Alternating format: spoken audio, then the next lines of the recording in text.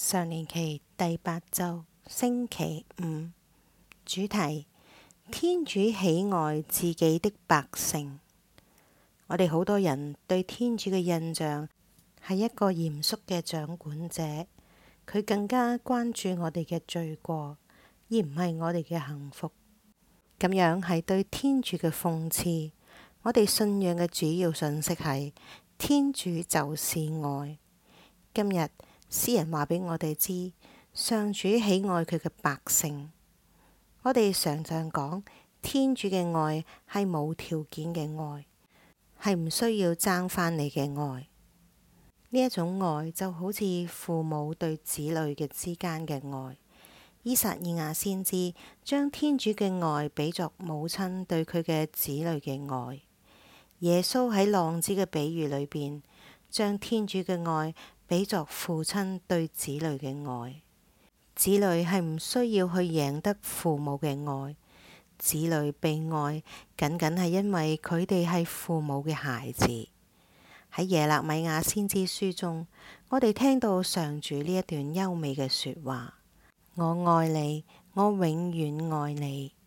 耶肋米亞先知書31章3節。當我哋將生活搞禍咗，會發生咩事？天主仲愛唔愛我哋呢？詩人講，天主喜愛他的百姓。佢知道天主嘅百姓並唔完美，佢知道救恩史揭示咗我哋傾向於偏離天主嘅道路。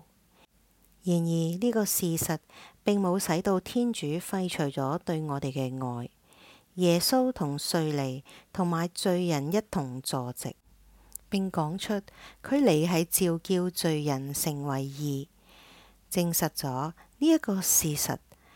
天主嘅愛係要將我哋從罪人變成咗聖人，正係關於天主對我哋無條件嘅愛嘅基督信息，吸引咗咁多人歸向基督。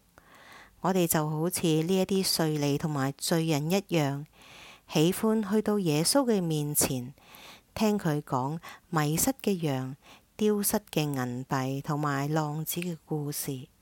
我哋知道，我哋將生活搞到一團糟嘅時候，行為又不端，而且經常喺錯誤嘅地方結束。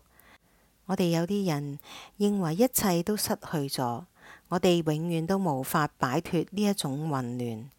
然而，我哋聽到耶穌愛我哋，為我哋犧牲咗自己，希望溫暖咗我哋嘅心。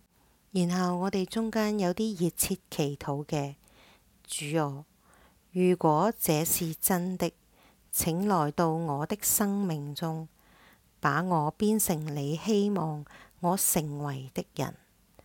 聖保祿嘅一句話總係讓我哋感到驚奇，因為我們是天主的化工，是在耶穌基督內受造的。厄弗所書2章10節。有冇人話俾你知，你係天主嘅化工？喺聖經開頭，我哋讀到天主按照自己的肖像做咗我哋，讓佢非常高興。但係我哋犯咗罪，失掉咗天主嘅光榮，所以天主喺基督內重新做咗我哋。此外，當我哋繼續讀聖保祿嘅說話嘅時候，我哋聽到天主點樣為我哋預備我哋應該行嘅善工。我哋係基督耶穌內受造嘅，為行天主所預備的各種善工。厄弗所書2章10節。呢一個就係天主幾咁愛我哋，幾咁喜歡我哋。